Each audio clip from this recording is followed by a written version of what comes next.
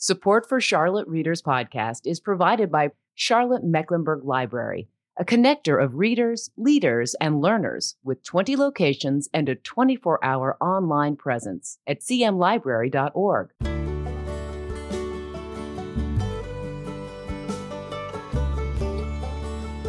Welcome to Charlotte Readers Podcast, where authors give voice to the written words. In this episode, we visit with Paul Attaway, author of Blood in the Low Country, a thriller in which the idyllic life of one man is forever changed after a shocking and brutal murder. Monty Atkins has a wonderful life with his beautiful wife, successful business, and the southern tranquility of living in 1970s Charleston, South Carolina. With shocking betrayals, murder, bigotry, and a conspiracy of lives, Monty races to save everything that is important to him. Jeff Andrews, author of The Freedom Star and The Gandy Dancer, had this to say about the book. Paul Attaway's riveting debut novel introduces readers to the genteel South of the mid-20th century and then rips off that facade to reveal a treacherous underbelly of greed, deceit, violence, and bigotry. Attaway's gripping tale unfolds through richly drawn characters that will engage readers and keep them enthralled through one suspenseful chapter after another. This is a story that will stay with you long after you close the final page. My name is Landis Wade, and I'm the host of this podcast. I'm a recovering trial lawyer turned author turned podcaster of books and stories, and I really appreciate you being here with us today. You can find out more about me at my author website, landiswade.com, and I'd love to have you visit. For all things related to the podcast, check out charlottereaderspodcast.com. You can find a lot of great resources there. We have show notes of every episode with pictures of the authors, photographs of their book covers, links to their websites and social media, and more. And we have the community blog there. It's a collection of readerly and writerly content provided by writers in the community and authors who've been on the show. And you can sign up for the book report at our website, charlottereaderspodcast.com. We send it out every 2 weeks. It's free. We don't spam you. That takes way too much time. We just keep you updated on what's going on with the podcast, provide a dose of inspiration, provide some free content from time to time, some links and other fun stuff related to the reading and writing world. We're a proud member of the Queen City Podcast Network and the Authors on the Air Global Radio Network, a collection of author-hosted podcasts putting out this kind of content to a worldwide audience. And you can find us pretty much anywhere you like to listen to your podcast. You can also check out our Patreon page. That's patreon.com/Charlotte Readers Podcast. This is a place where we provide exclusive content for our supporters. For just a few dollars a month, we provide access to exclusive audio interviews between me and authors who have appeared on the show, where they share their wisdom about writing and the business of writing. It's a great way to get a good education if you're a lifelong learner like I am. But enough with this prologue. Let's meet today's author. Paul, welcome to the show. Well, thank you very much. It's a pleasure to be here. Yeah, congratulations on the book. Thank you. Yeah, I really enjoyed it. It was a interesting read, fast read, and when I saw that, I'm not even sure where I saw this, and when I reached out to you, I saw you being promoted somewhere, and I saw that another former lawyer, had written a compelling book set in the region. I said, I got to contact this guy. So. Yeah.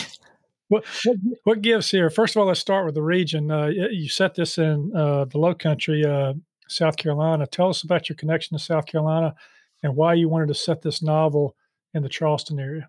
Well, I'm from Atlanta, Georgia originally. So growing up, we did some vacationing in Hilton Head and Sea Island. But I've lived most of my adult life in Phoenix, Arizona with my wife, and we raised 3 kids. They all developed a love for the South, coming back to visit my family. And our middle child, our daughter, Sarah, she attended the College of Charleston. So visiting her, we just fell in love with the city.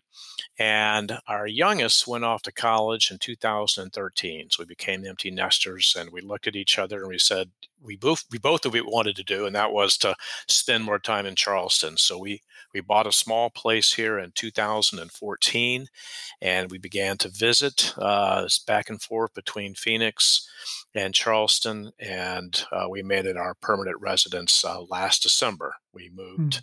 We sold our house in Phoenix, and now we live here. And so all that back and forth between Phoenix and Charleston, your mind is starting to work here. What was it about Charleston that made you think, I need to set a a bloody novel in this area? Well, it was basically, it's sort of, I got the idea in my head that I could write a book, and with my wife's prompting and encouragement, I set out to do it. And at the time, when I decided to try to write a book, I was between consulting projects. I had just finished one, and I was reluctant really to jump back into another one. And we were here.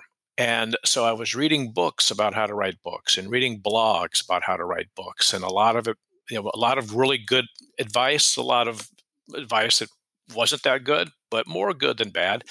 But a recurring piece of advice was write what you know. And also put fences around your story. Don't travel the globe. Don't try to cover too much time. So I thought about those things. I understood. Well, I knew what it was like to grow up in the South. I knew what it was like to vacation in the Low Country. What it meant to go to church on a Sunday, go to the club brunch afterwards. I had those experiences, and then quite simply, we just love Charleston as just about anybody who's spent any time here. You can't walk away and conclude anything other than that is a unique city. And so the uniqueness of the city allows you to really write about it as if it's a character itself in a story. And so those were a few decisions I made. Set it in the South, set it in Charleston, write about a few things that I know. That's kind of how it got started.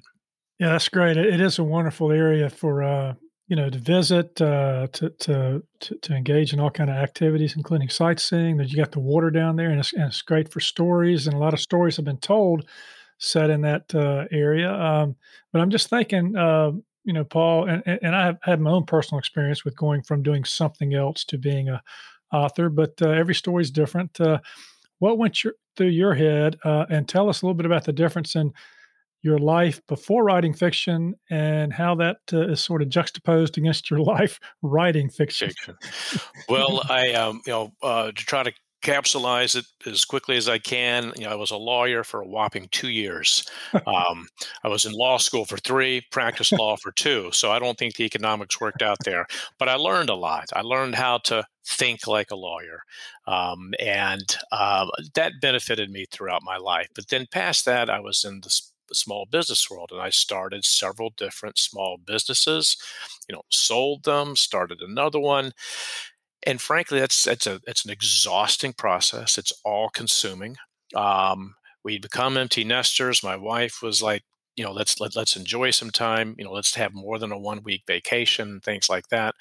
So I say I went to the dark side. I became a consultant, which I'm pretty sure is Latin for "Can you raise me money?"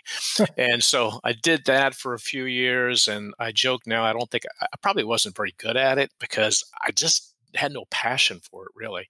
And so I just basically said I was too young to retire. I couldn't go play golf or go fishing every day. I needed a creative outlet. And, I'd read a book and I would say to my wife, wow, what a great book. Or I might read a book and go, well, it wasn't so good. I could do that. And I think my wife got sick and tired of hearing that. And so she finally just said, well, you either need to do this or just move on. So write the damn book. Right? Write the damn book and get out of here. Go find an office. So that was kind of it. It was more like I was between consulting gigs and I wasn't all that excited about finding the next one. And I said, okay, I'm going to write a book. And the crazy thing is in my business life, I knew how to do what I had to do. Whether it was research competition, research the markets, understand raising debt, raising equity. I knew the steps. It wasn't a guarantee that I'd be a success, but I knew how to do it. And I could look at my day and go, okay, that's a 15-minute task. I need 2 hours to shut the door for that. That's a 10-minute phone call. I could just I could lay out my day and pretty much know where I was going to be by 5 o'clock. So then I come to the process of writing a book. So I did what I did. Oh, okay. I'll read a book or 2 on how to write a book. I'll read a few blogs on how to write a book. And I had about 3, these things, legal pads, full of notes and ideas. And so we're here in Charleston, and I have my backpack with my laptop in it, and I walk up the street to this beautiful old library, and I sit down, and I literally looking at the blank sheet, and I go, what the hell am I doing? And I had no idea how to do it. I didn't know what to do. I didn't know where to start. Yeah, it sounds like a typical lawyer or businessman. Well, I know I've got the formula. I'm just going to go take this formula and I'm going to use it. But one of the things you said, I think, described. I mean, it's not like you escaped from these two adjectives you used. You talked about an exhausting process and an all-consuming process, which could just as easily be assigned to writing a novel. You're absolutely right. I was recently on a little weekend getaway with 7 other guys. We drove down to a place and played golf for a couple of days, and we're sitting around having dinner that night, and talking about this and that, and I said something, and one of the guys goes, "Oh, Attaway, you don't work," and I go, "The hell I do. I'm not sure there's a time when I'm not working." Granted, it may not look like it, but you're always trying to think of the next character or where the story is supposed to go, and I come to the desk every day. So yeah, it's all consuming. I know people ask me, how retirement's going. I say, well, let's see, the podcast, I'm putting out 2 episodes a week. I'm writing a novel. I'm writing some other things. Oh, and I'm teaching a couple. Oh, yeah. And I'm doing, yeah. So it's not like I think I could probably bill more hours now than I could my last year as a lawyer if I was actually keeping my time. But all right, look, we can't talk. Listeners, we are going to jump over to Patreon before this is over. And we're going to do a little deeper dive with Paul about how to shift from one career to a writing career as part of our Patreon channel. You can check us out there at Patreon, patreon.com/Charlotte Readers Podcast. But we're not going to hold you in suspense any longer about Blood in the Low Country. This is it's a fun book. I enjoyed it. I want to start with the cover, Paul, because it drew me in. I'm thinking we got a little sandy dune here holding back the ocean. You got the high seagrasses that are there. Talk about the cover and talk about the title for this book. It is fascinating. I wrote the book and I thought I was done. And then I set about to get published. And long story short, I was connected to a woman who had 30 plus years experience in the industry, and she was invaluable. And I had a working title for the book. And I had started out with a company that I'm sure has done excellent work for others. It didn't work for me. And they gave me a cover, and I had no idea what the book was about. In fact, I thought they had emailed me the wrong file. It looked nothing like the book. And so I found this new consultant, and she introduced me to another book cover designer, and we did a deep dive into what's the genre, who's your audience. These are all questions that professional writers ask before they sit down to write a book. Never even occurred to me. I just wrote a book. So Low Country, we live in the Low Country. That's what this part of the world is referred to as. There is a debate as to whether or not it's one word or 2 words. I went with 2 words, but as you know, you can't copyright the name of a book, but you certainly want to avoid confusion. So blood refers to 2 things. Blood, there is a murder. Okay. Now, it's not glamorized. It's not glorified. It happens off scene, but there is a murder. But blood also refers to family. And so this is a family drama and some backstories to 1 or 2 characters. One in particular will set the stage for a betrayal and things that happen to this family in response to a murder. So blood in the Low Country is supposed to indicate sort of a double meaning, family and murder. Low Country is the region. Now the cover, it was designed to be it is a tranquil setting. This is a beautiful area. The Monty Atkins and his wife Rose, by all appearances, on the surface, everything looks wonderful. And you look at the cover, and on the surface, everything looks wonderful. But beneath that, things aren't as they seem. Yeah. So now, then, from a purely business perspective, over 75% of all books are purchased by women.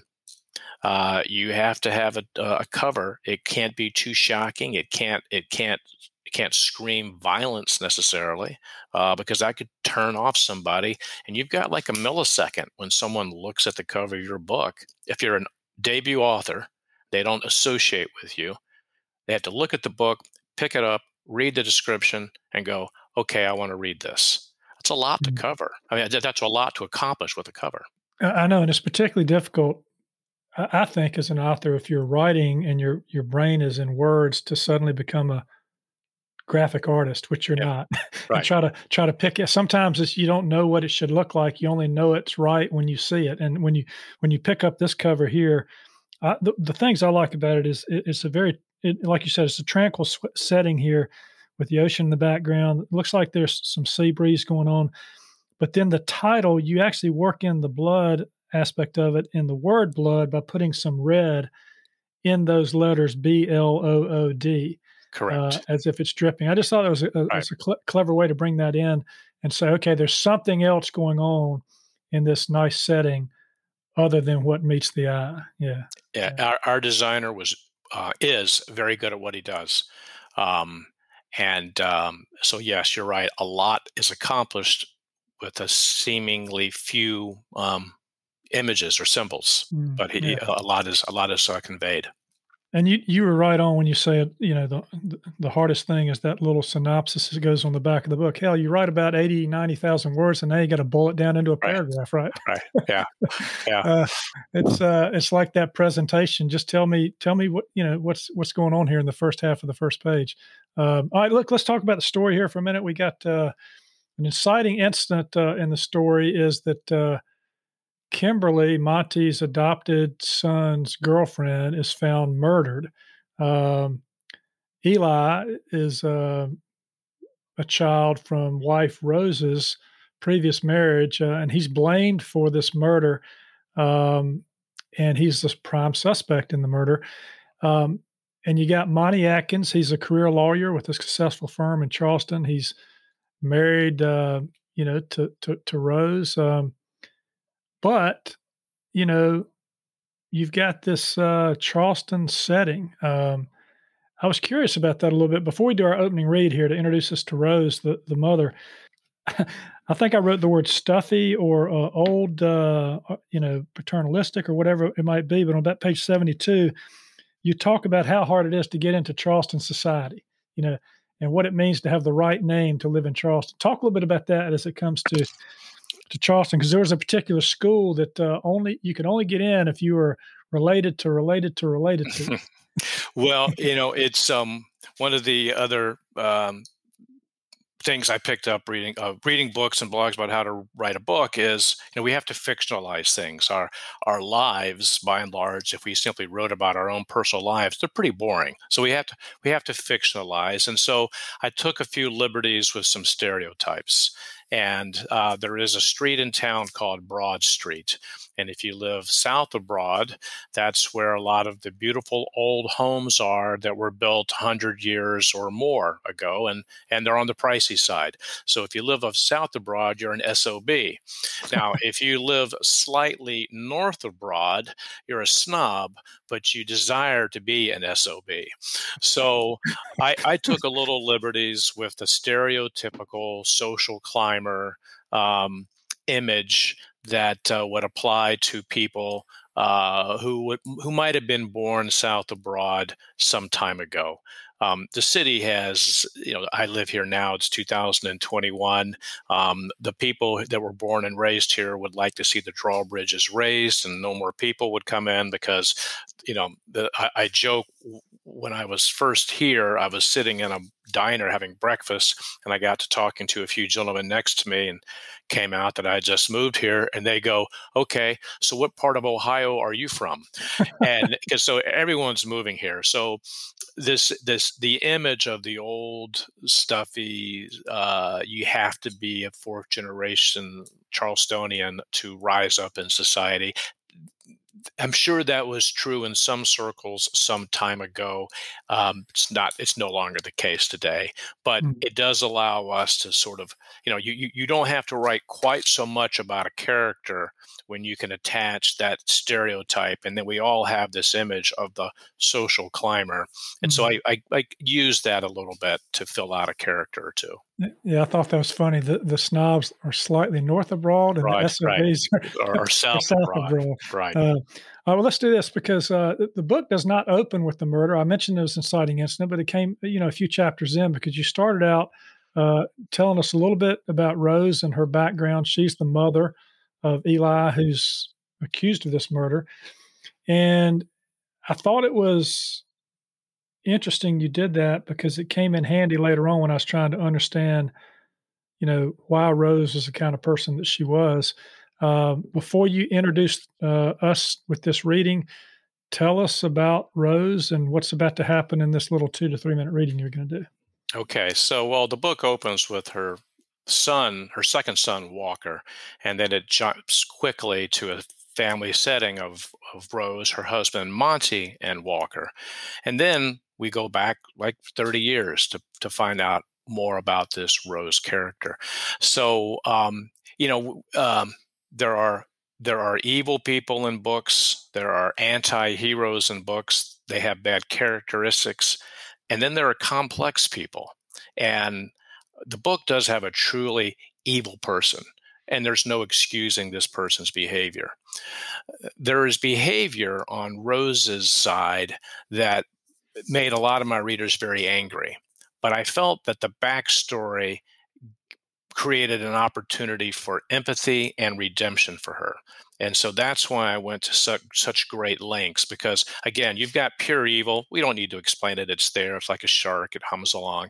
And then you've got complicated people with backstories that have an opportunity to evolve.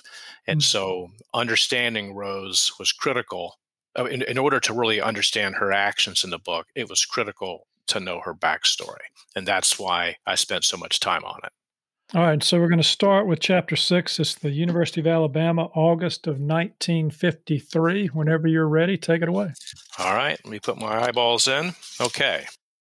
It was a bright, clear day, a day full of promise, just 5 months after Rose had won the Miss Junior Alabama pageant. Despite the heat and the season, a slight breeze kept the weight of the humidity at bay. Rose, standing at the bottom of the stairs leading up to the women's dormitory, imagined all that awaited her. Rose had received mail earlier that summer from the university describing freshman orientation, and she had counted the days until it was time to leave home. At the breakfast table earlier that day, she wept along with her mother. Her father, to the surprise of neither, left before sunup. Her older brother, Hank, to her great relief, had not been around for some time. So Beulah and Rose sat across from each other at the kitchen table and laughed and cried. Beulah was a strong woman of above-average height. She had long brown hair that she kept in a bun, but this morning it was still hanging down past her shoulders. Her soft smile emanated more from the crinkle in her eyes and the tilt of her head than from the upturned corners of her mouth. It was easy to see that as a younger woman she had been quite beautiful. The many hours outdoors, stooped low and tilling the soil, however, had aged her. She did not complain, though. She enjoyed the work and felt most alive in her garden. Beulah was the daughter of a circuit pastor who preached at several Methodist churches in Colbert County along the Tennessee River. Her father was a humble man who preached the gospel, but a gospel filled with a healthy dose of fire and brimstone. She was taught to read sheet music and play the piano by her mother, who traveled with her father providing the music for church services and tent revivals. Beulah was a faithful member of the First Baptist Church down the road and had taught Sunday school to most of the children in the area for as long as anyone could remember. Though times were hard, she provided a few creature comforts for herself and her daughter. Nevertheless, she knew there were only two things in this world she could give her children. She could bring them into the world, and she could tell them about Jesus. Beyond that, she relied upon prayer and the Lord's good graces. That morning, she had given her daughter a Bible and a purse filled with cosmetics and some hard-earned money. "Mother, I couldn't. Where did you get it?" asked Rose. "Mama, if you took that from Daddy's desk, you know he'll miss it." "Don't you worry about that. I know where he keeps a stash of money. By the time he misses it, you'll be long gone. He won't be able to put two and two together, and he'll likely think one of the help stole from him. Rose and her mother sat together that morning until it was time for her to leave for the bus. Beulah cried tears of joy as her only daughter walked out of the house, carrying both of their hopes and dreams with her. "Ma'am, may I help you with your bag?" In front of Rose stood a young man with his hands in his back pockets and his right foot resting on the first step of the dormitory entrance. The sun was at his back, and with the bag in each hand, Rose couldn't guard her eyes, but instead just squinted. "Excuse me?" "Your bags, ma'am. We're here to help with orientation. It's the only day men are allowed in the women's dorm to help with move-in. Or at least that's what they'll tell you tonight when you meet your RA," he said with a roguish smile. "RA? Your resident advisor. Don't worry. It seems a bit overwhelming at first, but you'll do fine." Rose stared at the man, seeing in him something dark but strangely familiar. Breaking the silence, he announced, "My name is Wrath." "Wrath? That's a peculiar name. I don't think I've ever heard it before." "It's short for Rathbone, my granddaddy's name, but everybody just calls me Wrath." Then Wrath slid closer and took the bags from her hands. "And what should I call you?" He was standing close, too close, and she smelled alcohol in his breath. Yet she was taken by his dark eyes and calm southern swagger. He was tall, lean, sinewy even. His forearms rippled as his large hands gripped the handles of her suitcases. She quietly answered, "My name is Rose. I'm from Muscle Shoals." "Well, Rose from Muscle Shoals, let's get you moved in." The two of them started up the stairs, and Rose noticed the weather was changing as a dark cloud moved across the sun. A storm was coming. Yeah, thanks for that, Paul. So, just a couple of things for our listeners. Earlier in the book, before this chapter, the Miss Junior Alabama pageant was something that came about fortuitously because she's very poor. Her mother puts her money into it. They win this thing, and now she's going to go off to college.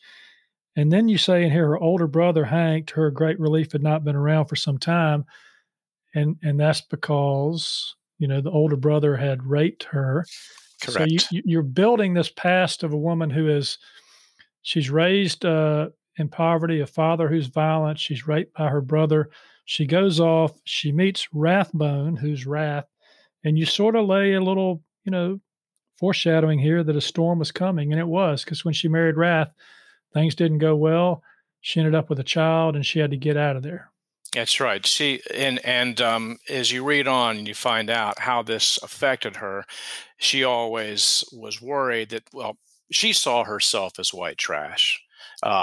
She would deny it, but because of the verbal abuse from her father, being raped by her brother, dirt poor, she grew up with a horrific self-image, and oftentimes the way people contend with that is they look down on others. In order to avoid their own feelings of self-condemnation, they look down on others. So for her ticket out was her education. Her ticket out was going to college, moving as far away from rural Alabama as possible, and climbing high society.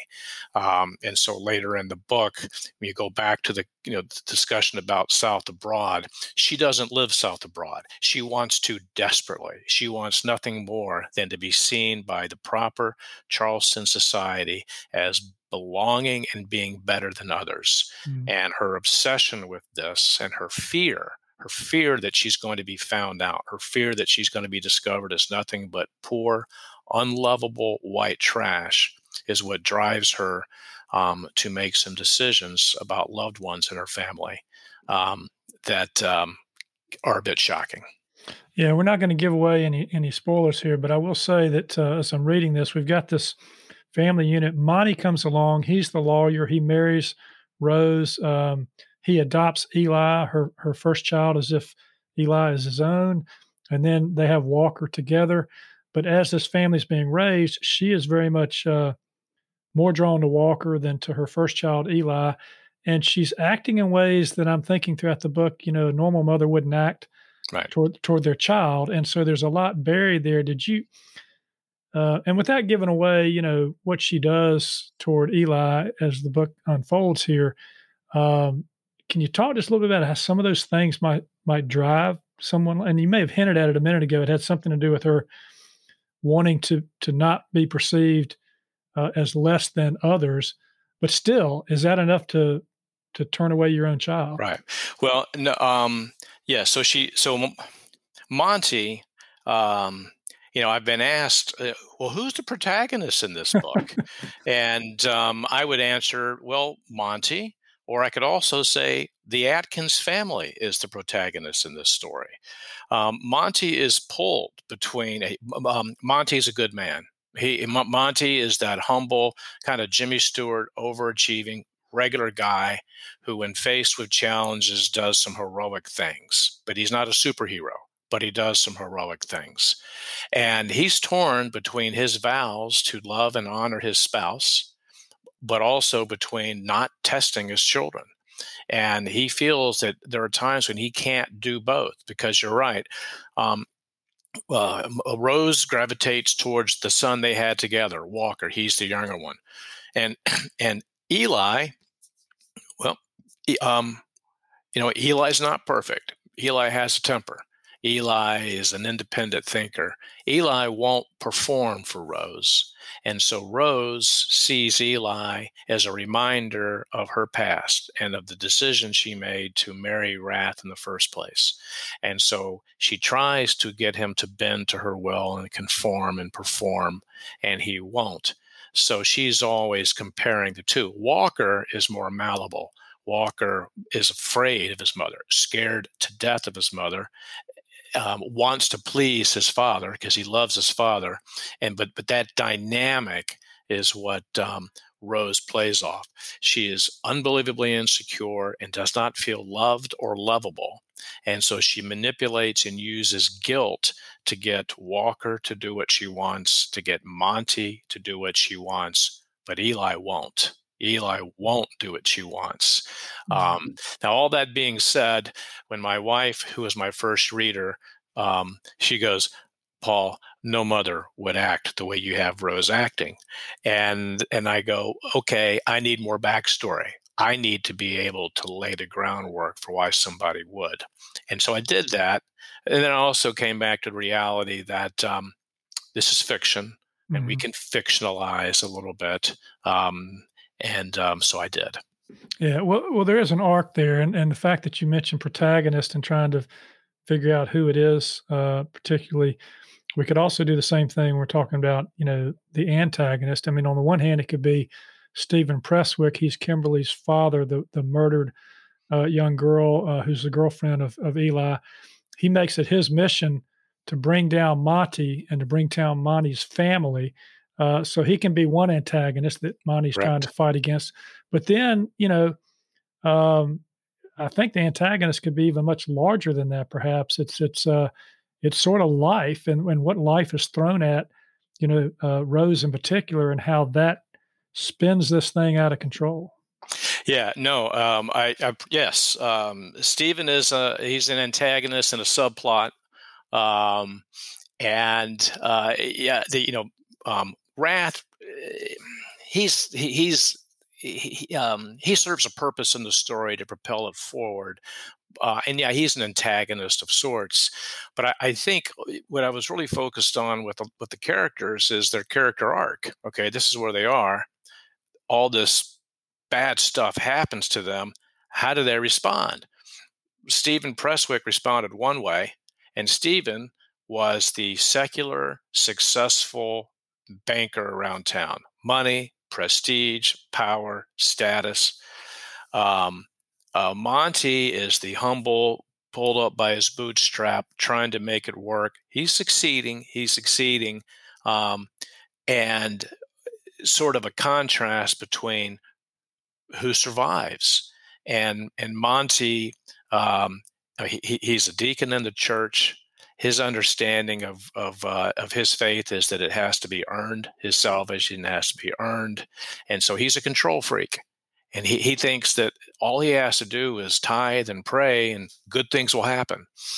And so I believe for him, his character arc is coming to understand what it truly means to trust God, which is to let go and truly trust. So, yeah, the antagonist, you're right. I think it's life and how I respond to it. and the bad things that can happen in our lives, flow through the characters of Stephen Presswick, and then in Wrath, and Rose as well.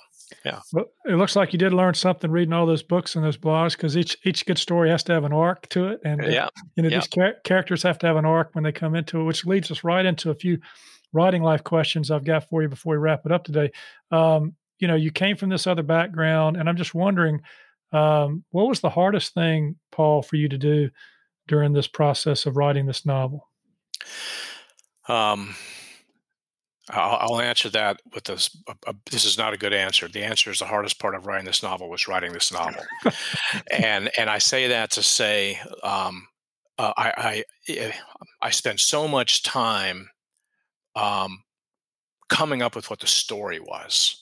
And so I set out, I told my wife, I said, I want to come up with a good story, and then I want to come up with a good way to tell the story. And if I could take all the time that it took me to write it, it seems like most of the work happened in the last 10 yards, because it was so difficult to just get the story out there and come up with, okay, the character arc and the inciting event and who lives and who dies and what the ending is.